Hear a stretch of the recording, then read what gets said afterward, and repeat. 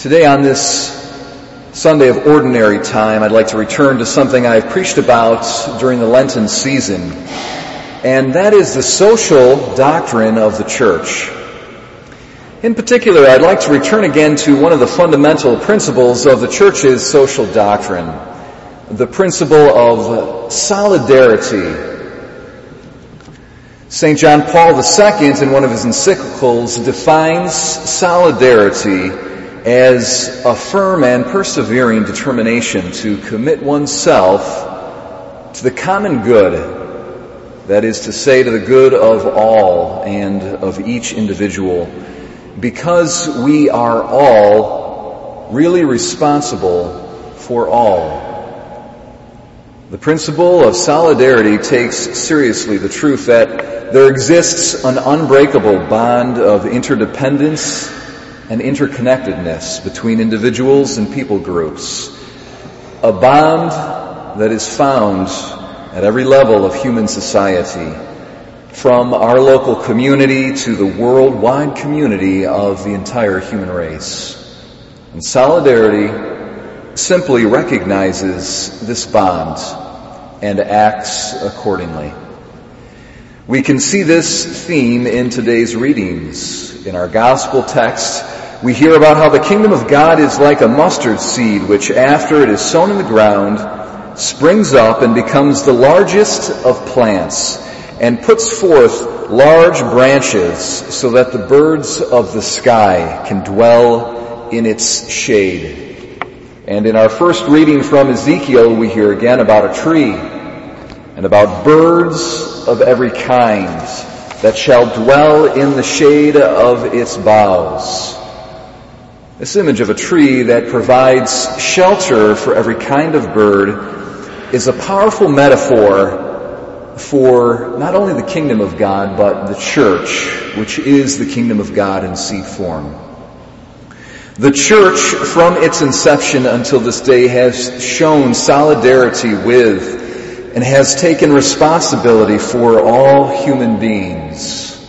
Like the branches of a tree that shoot forth towards the sky and meet the birds of the sky in their native element, the church has reached out to all mankind, met them where they were at, and has provided rest and protection and shelter and covering.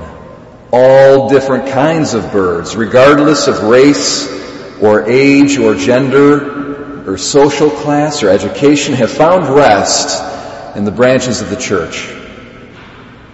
Notice also something quite remarkable about this image of the tree and how it is a powerful metaphor for the church. A tree is simultaneously open and yet closed and defined and yet open.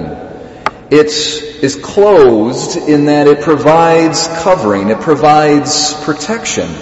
It's a refuge within which the birds can find rest and protection from the heat.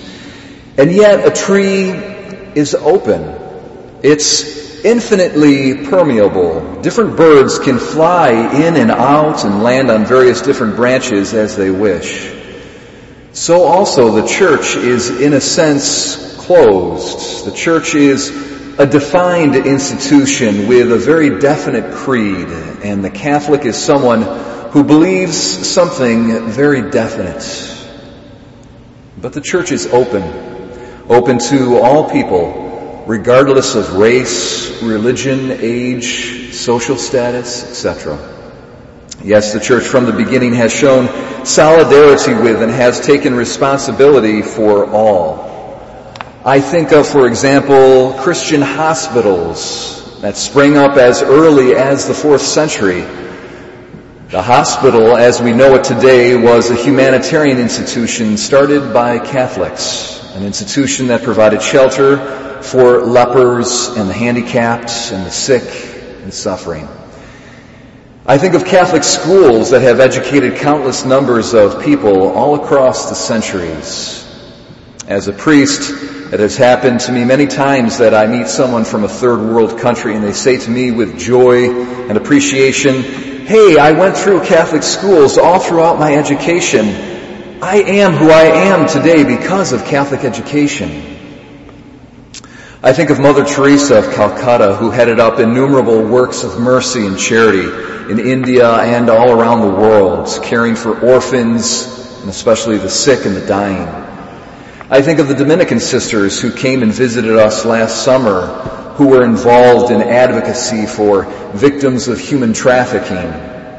I think of Pope Francis today, with his emphasis on caring for the least of Christ's brothers and sisters, the underemployed, the immigrants, the elderly, children. In fact, this Wednesday, his third encyclical comes out. It's about caring for the environment, but more fundamentally, it is about how the non-human and the human worlds are interdependent and form one large family for which we need to take responsibility and show solidarity. And so in closing, my brothers and sisters, let's ask ourselves if we are participating in the work of solidarity that Catholics have always done and are still doing today. Am I generous with my time, talent, and treasure, taking responsibility for all and everyone that is less fortunate than I? Or do I only think about me and mine? And at a deeper level, am I like this tree we hear about in our scripture readings today, both closed and yet open? Closed in that I adhere to the Catholic faith and have a definite enough identity and belief system such that I can provide solid and real lasting hope and comfort for others who are in need of meaning and direction in life. And yet, am I open? Do I avoid associating with those who look different from me, or who are from a different socioeconomic strata than mine, or a different race or religion from me, or simply think differently from me when it comes to politics or religion? Or am I open to all people and show solidarity with all people, regardless of how different they are from me? Do I smile at them and talk with them? And am I open to learning from them and even letting them change me and make me a better person? This strength in identity and yet openness to all and determination to commit oneself to the good of all is what solidarity is all about.